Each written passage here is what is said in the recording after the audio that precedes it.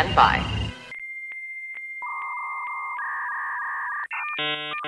Hello, this is Ben Gillette. The possibility exists that if I were to actually listen to the lackadaisical Librocubicularist podcast featuring host Jordan Maywood, I would potentially enjoy it. A ringing endorsement. Potentially enjoy this episode, which will start after the other half of my magical comedy duo Teller gives us a countdown. Take it away, Teller. Hello, welcome to the LibroCube. My name is Jordan Maywood, and I am the lackadaisical Librocubicularist. Let's start without any preamble except, oh goddamn, I gotta say that there will be spoilers, possibly. It's not a 100% chance of spoilers, but in order to warn of the possibility of them, I will warn of them, like I just did, and am doing. Another thing I like to say at the top of every show is that if you like what you hear, the only payment I ask is $1 million doll hairs. No, neither doll hairs nor doll hours. No payment is needed, with the exception of perhaps passing the podcast on to a friend, because that is how they grow. Rating, subscribing, commenting in iTunes sure don't hoit. It don't hoit. Alright, that's enough of that. I'm going to push a button. This is one of those try to stick to the timer episodes, FYI or fly. Ladies and gentlemen, let's get ready to review some things.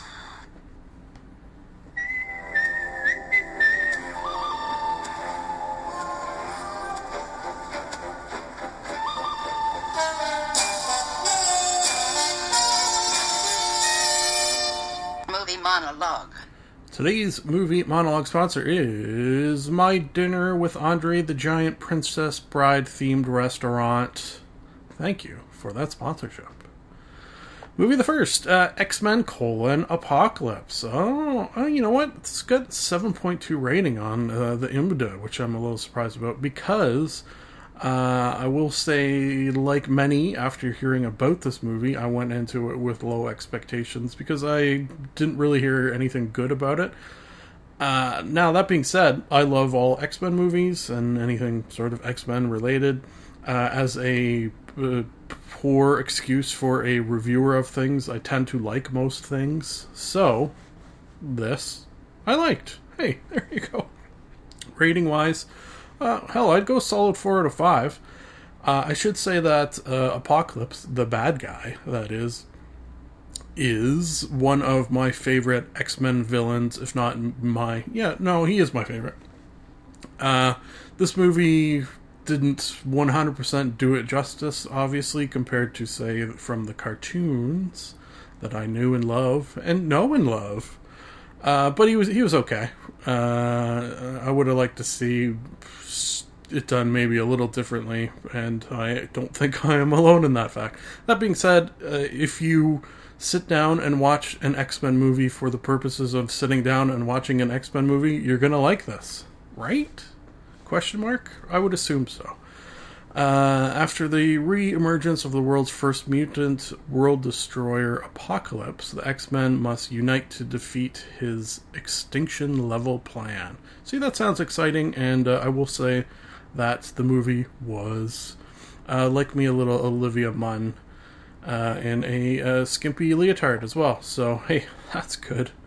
Moving on to movie the second, My Dinner with Andre. This is a movie that, came out in 1981, the year I was born, and over the course of my 35 years on the planet, I have heard this movie mentioned probably dozens of times, if I had to guess. So I figured, hey, here it is, why don't I actually watch it, rather than just sort of hear about it. It's weird, it's different. This feels more modern in some regards. Let me read the IMDb, see if that sheds any light. Two old friends meet for dinner. As one tells anecdotes detailing his experiences, the other notices their differing worldviews. It almost has a sort of experimental feel to it. Like, it all takes place in a restaurant at this table of these two guys having dinner, and it's just them shooting the shit, basically. Almost podcast-like, now that I think about it. Stars Wallace Shawn, or Wally Shawn, I have heard him called before. He's you'll know him as the inconceivable guy from The Princess Bride, most likely. Sort of an interesting dude. And then Andre Gregory, who is the titular Andre. Yeah, would I recommend this movie to anyone? I don't know. I think you have to be in the right frame of mind to sit down and watch it and pay attention to it, which maybe I wasn't 100%. So for that reason, rating-wise, I'm going to just go like a 2. I didn't have a great amount of fun or interest watching it, and my desire to rewatch it is basically non-existent. So I got to give it a 2. Hey, that's like a professional review, even though most people love this movie. So I don't know what I'm doing, basically. For example, Now You See Me 2, which critics and fans alike hated, I enjoyed a fair amount. Rating? 3. 3, which, if you are unfamiliar with my rating scale, means I enjoyed it while watching, but wouldn't watch again. And I think that this movie fits into that category very, very well. That being said, if they make another one of these, which I think they do pretty well, I would potentially, somewhere far, far down the road, rewatch them as a trilogy, that sort of idea, or maybe just the first 2 if they don't make a new one. You know what I'm saying. The Four Horsemen, oh, that's interesting. The Four Horsemen resurface and are forcibly recruited by a tech genius to pull their most impossible heist yet. The Four Horsemen are also the name of Apocalypse's henchmen in the X-Men movie, so that means in this movie monologue, we actually have a total of 8 horsemen, which is double the amount of horsemen that you really need. I think maybe that'll work its way into the title. We don't know. I'm going to type it out. Double horsemen. Just in case. That might be in the title. You'll know if you are listening and read the title. Okay, last item up for bids is Lost Soul, the doomed journey of Richard Stanley's Island of Dr. Moreau. So this is a movie about a movie. What? This is a movie that I've been hearing about. It seems like... It almost feels like once every week or two I hear someone bring this movie up. So I decided to finally get it and watch it, and I enjoyed it. Rating-wise, I'd go... Jeez. You know what I would probably do, and this is going to cause me to rate this 4 out of 5, is, again, maybe a couple years down the road, get this movie and the actual movie, The Island of Dr. Moreau, and watch them sort of back to back. What would you watch first? Ooh, that's a good question. I think I would watch this first, because that way when you watch The Island of Dr. Moreau, you'll know some of the behind the scenes stuff, and you can sort of look at it from a different point of view. Yeah, hey, that's almost a good idea.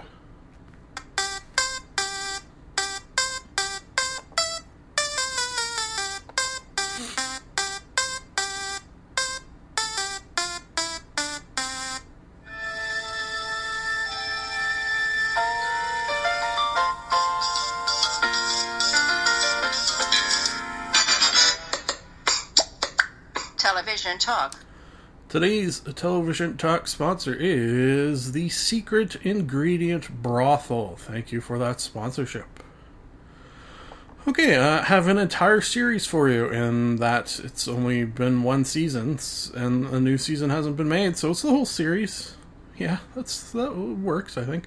The series is called Love. Love. Love. It is a Netflix-created series, which seems to be all the rage these days. Although this one came out, does it say? No, it does say 2016. I thought maybe it came out last year. Anyways, let me read the IMDb. Maybe that'll tell something. A program... well, that's a weird... A program that follows a couple who must navigate the exhilarations and humiliations of intimacy, commitment, and other things that they were hoping to avoid. You know what's weird? I feel like that doesn't 100% do this justice. This is, I think, if you saw Master of None, which I spoke of on this podcast, similar in vibe, in that it is a dark comedy with heavy tones of people trying to make relationships work, trying to find relationships, a relationship-heavy television show that appears on Netflix. So you still call it a TV show? Yes, I believe you do. The two main people that you are sort of wondering if they'll get together, the sort of Sam and Diane, will they, won't they, come in the form of Paul Rust and Gillian Jacobs. I believe it's Gillian. It's not Jillian Jacobs, even though it looks like you would say Jillian. So love these two together. It also has Claudia O'Doherty, Jordan Rock, Tracy Tom. Let's just say that if you, like me, are a lover of comedy, you will, over the course of this, see so just incredibly many familiar faces from the comedy world, from podcasts, maybe even from podcasts in particular. Gillian Jacobs, Claudia O'Doherty, just as an example from Comedy Bang Bang. So, hey there, hi there, great there. Watch this with the missus, obviously. Hard to find something that we're both going to like, so I kind of had to talk her into it, as I often do. We do this thing where I hear about something good that most likely we would both like. I say, why don't we watch this? She says no. And then I have to kind of coerce her, bribe, /threaten, manipulate her into watching a show like this. The easiest way I can go about doing that is to get someone, anyone, any human being, not even necessarily a human being, any sentient, able to communicate being, to tell her that she would like it, other than myself, and then we will watch it. I didn't get her rating, but I would assume it is probably as high as a 4 or a 5. She really, really liked it. I loved it. Loved it. Didn't... Pun? Is that a pun? No. Is that a joke at all? Did anything funny happen there? I don't think so. 5 out of 5 I will give it. Highly, highly recommend. It's got that sort of dark, I already mentioned dark comedy vibe. One thing I wanted to mention, and this is a spoiler, and my only spoiler so far, really, so doing pretty good. This is the type of show where the ending, and this is very spoilery, obviously, if we're talking the ending could easily, in fact, even probably end badly for this quote-unquote couple. It could just explode and then the show would be over, and it wouldn't be surprising if that happened. In fact, my money, such as it was on the fact that this would end poorly in a sort of very, very dark final moments of the show sort of thing. I will say that is not what happened. There was, in fact, a happy ending. I won't say any more than that, other than the fact that it's a happy ending.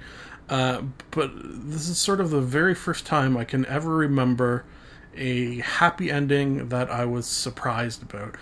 Normally what happens is you'll get a happy ending and you saw it coming the whole time. Here, I don't know if this has ever happened to me before. I saw a unhappy ending coming and was greeted with a happy ending.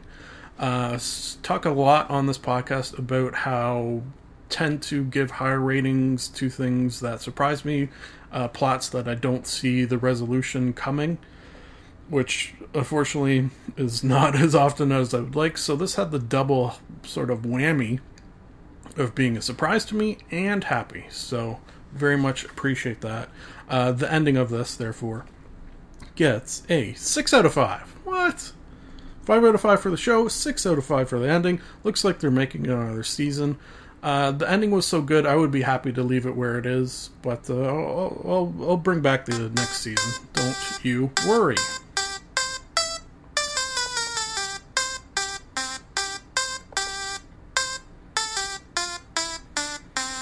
Conan the Librarian. Don't you know the Dewey Decimal System?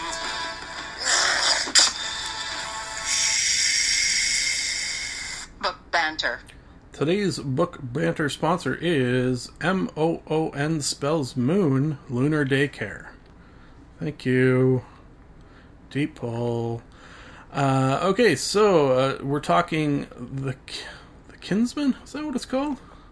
Yeah, it is too. For some reason I thought it was wrong. Sorry, we're here talking the Kinsman Saga, which is not much of a saga in that it's only 2 books.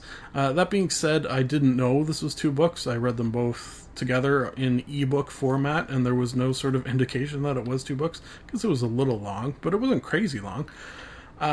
Anyways, I don't know why I said any of that. It is not important to anything at all. Okay, so rating-wise, let's just start with that, unprofessionally. I'll probably go a solid, very, very, very solid 4, with some potential 5s, and some potential got a little boring 3s, but not very many. Closer to 5 than to 4.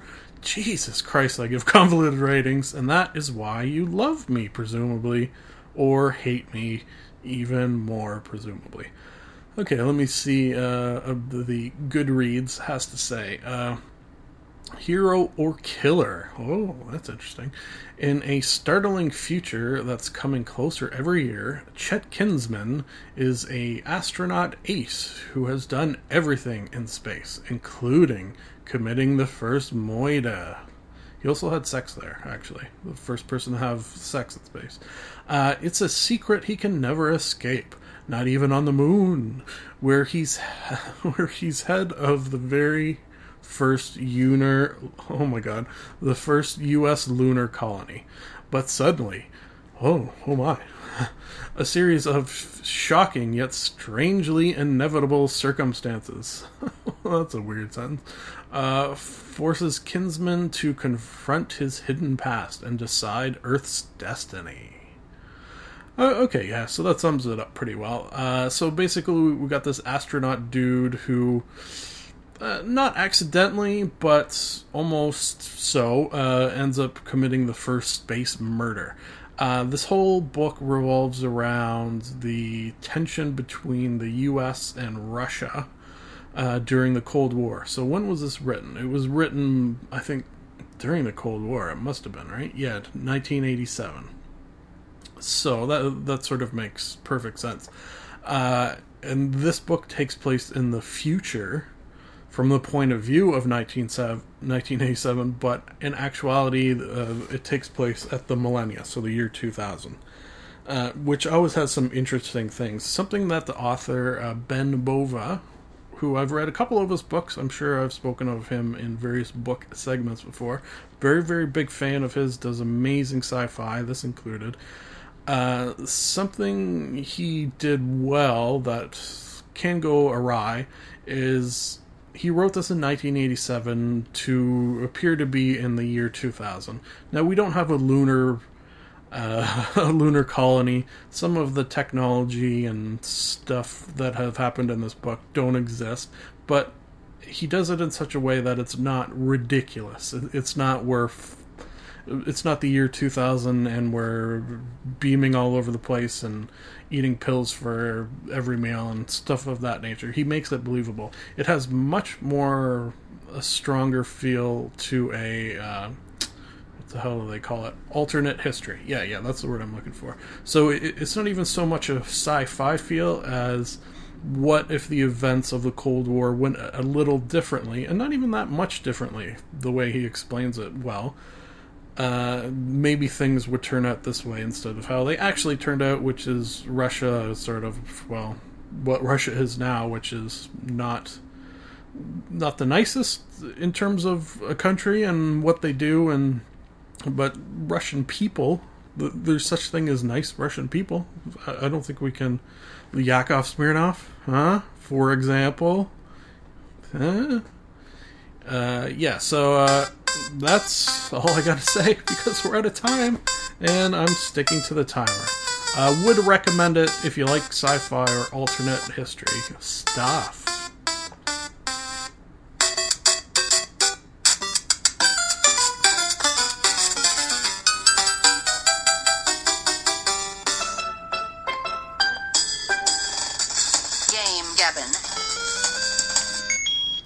Today's Game Gabbin segment is the Gnome Bard Pediatric Musical Instruments. Okay, you weirdo. Alright, so something interesting brewing and has brewed. Well, first and foremost, let's just gloss over the fact that I did finish the Fallout Nuka World DLC, the last sort of 2 areas of the park. If you listen to last episode, will know exactly what I'm talking about it. Nuka World DLC as a whole, give a solid 4 or 5, I don't know. It was good. I enjoyed it. I might go back to it, I don't know. Let me just say that as far as that is concerned, I made a decision into it to not side with the Raiders and kill them all, which maybe closed some of my storyline things that could have happened. I don't know. I helped them a lot, but then they started talking about invading the rest of the world, basically, and I'm like, you know what? I don't think I want to take you guys and kill everyone on Earth that is left over, so I'm going to kill you all instead. Anyways, so let's leave that at that, and instead say I have made my first foray into the world of D&D, aka Dungeons and Dragons. It's been a long time coming, folks. If you've listened to many of these episodes, you will realize that without even having played Dungeons and Dragons, it is quite obviously something that would be up my alley. From all the D&D podcasts I've spoken of, all the various nerdy shit that is Nerd Cane Adventures, from hell doing a podcast, from just about every aspect of my goddamn life and personality has led me down a path where playing Dungeons and Dragons makes a perfect logical sense.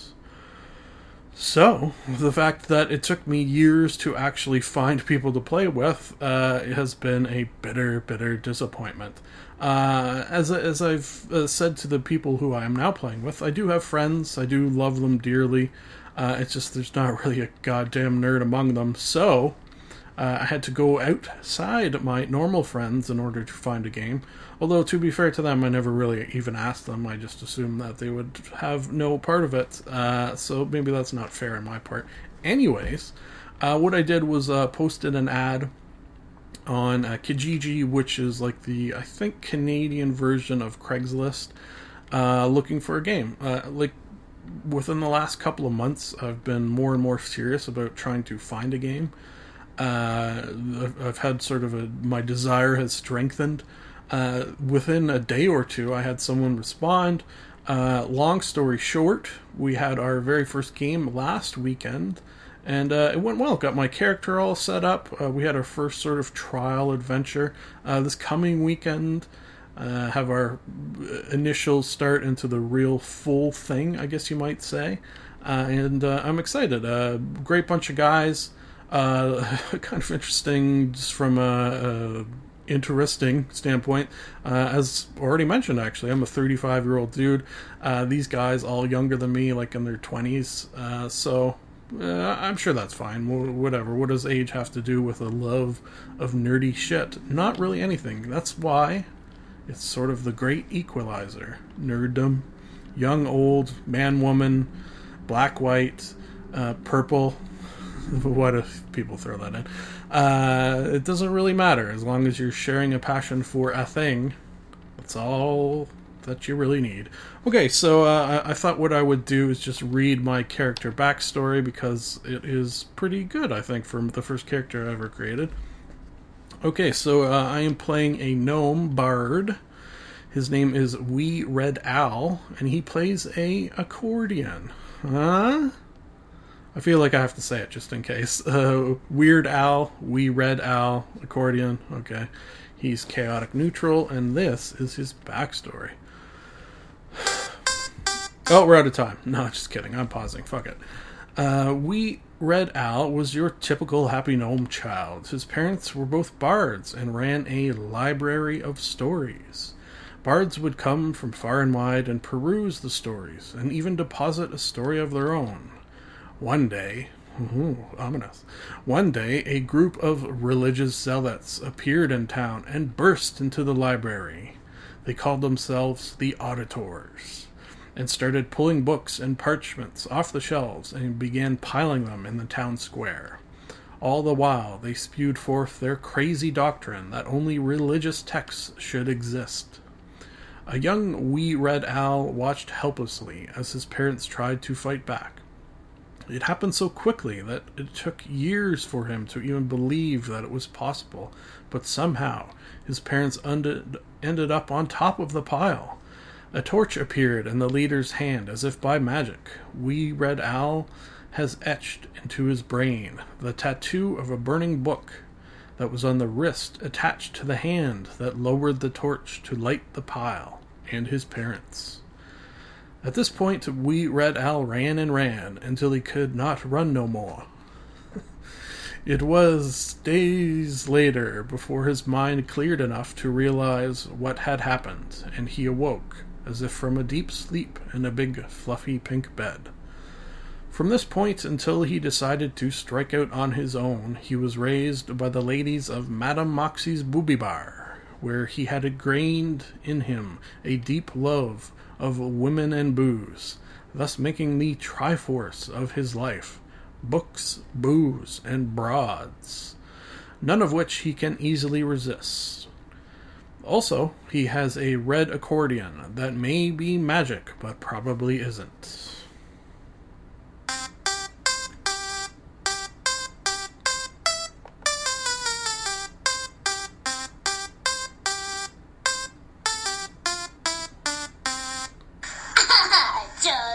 Charlie bit me.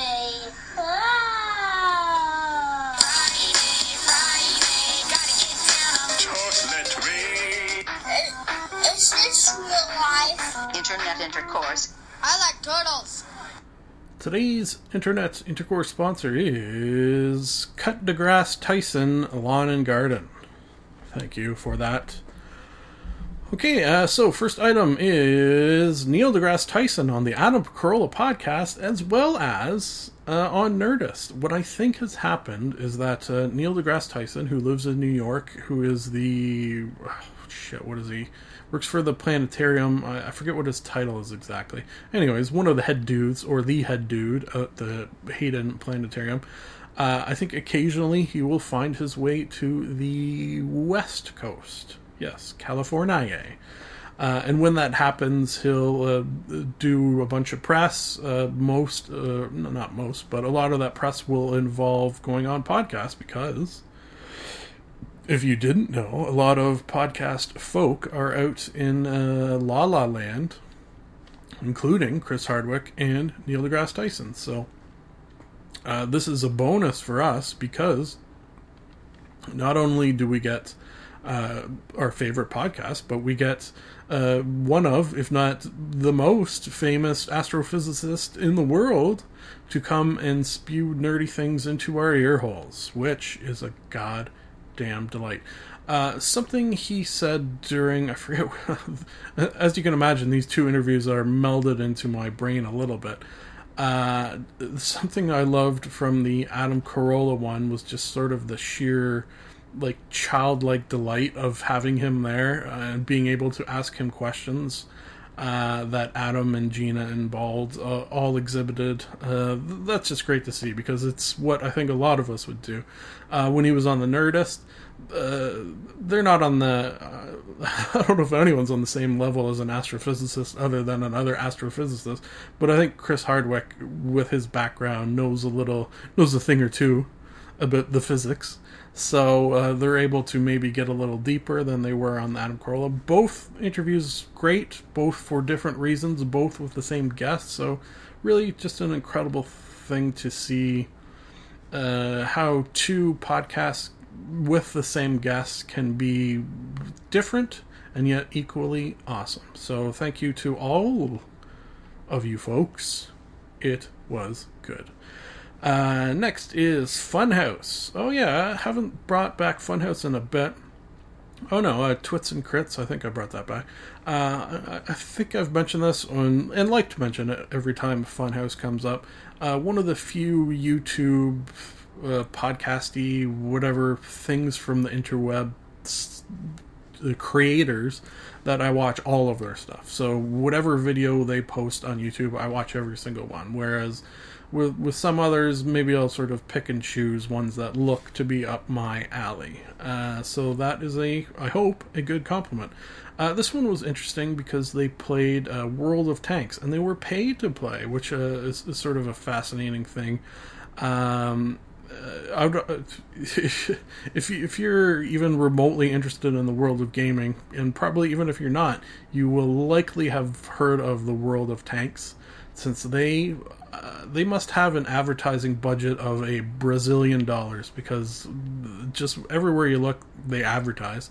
So I'd never played it. I've been curious about it because of the advertisement. It did, after watching the guys and Elise play, it looked like it would be some fun. So something I like about it is that these guys creating content that I like and laugh at are able to make a video like this and get paid for it. I think a lot of people might say, oh, these guys have sold out, which is a ridiculous thought. Like, they need to get paid. If you like what they do, you want them to get paid, so they keep doing it, do you not? Now, if you don't like them, why are you watching the video in the first place, you friggin' weirdo? So nice that they can make a video that was funny and they're going to make some money on. Not that they wouldn't make money on a YouTube video with enough hits anyways. I don't know how that whole thing works. Anyways, let's move on to the next item. Jeff Upworthy's You Might Be a Millennial If. Oh yeah, this was good. From another thing I don't think I've spoken of in a while, and that is Funny or Die. See, look, I subscribe to them on YouTube. I don't watch every single video they post. I just watch the ones that look interesting, and this one did, because it has the comedian Jeff Foxworthy.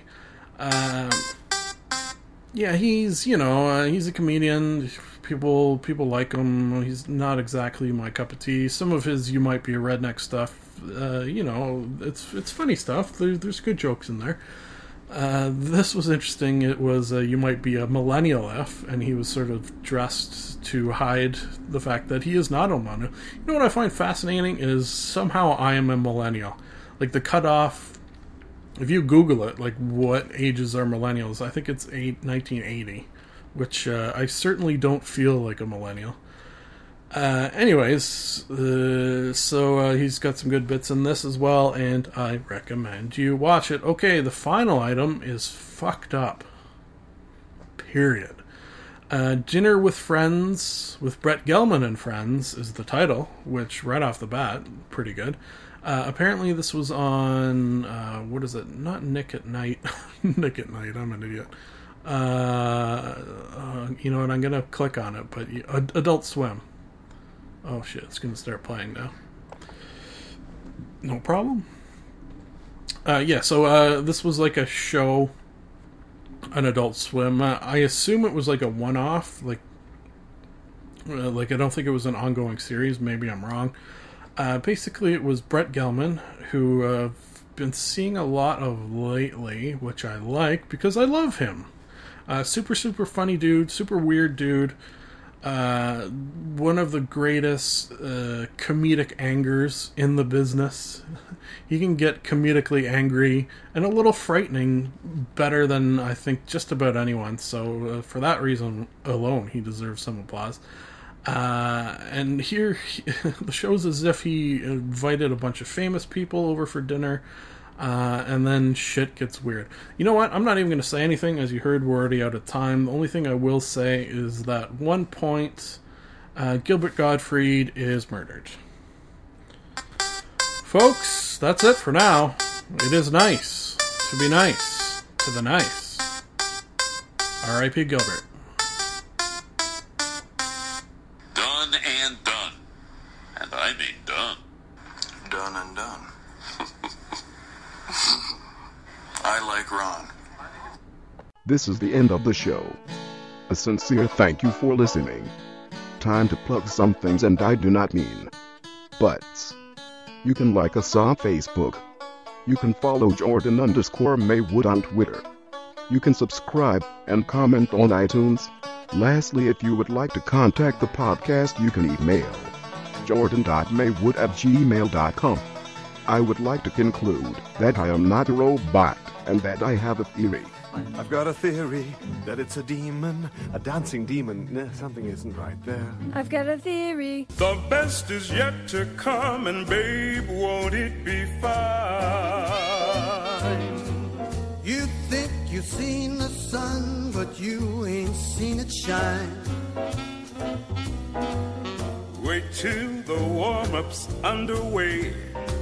Wait till our lips have met.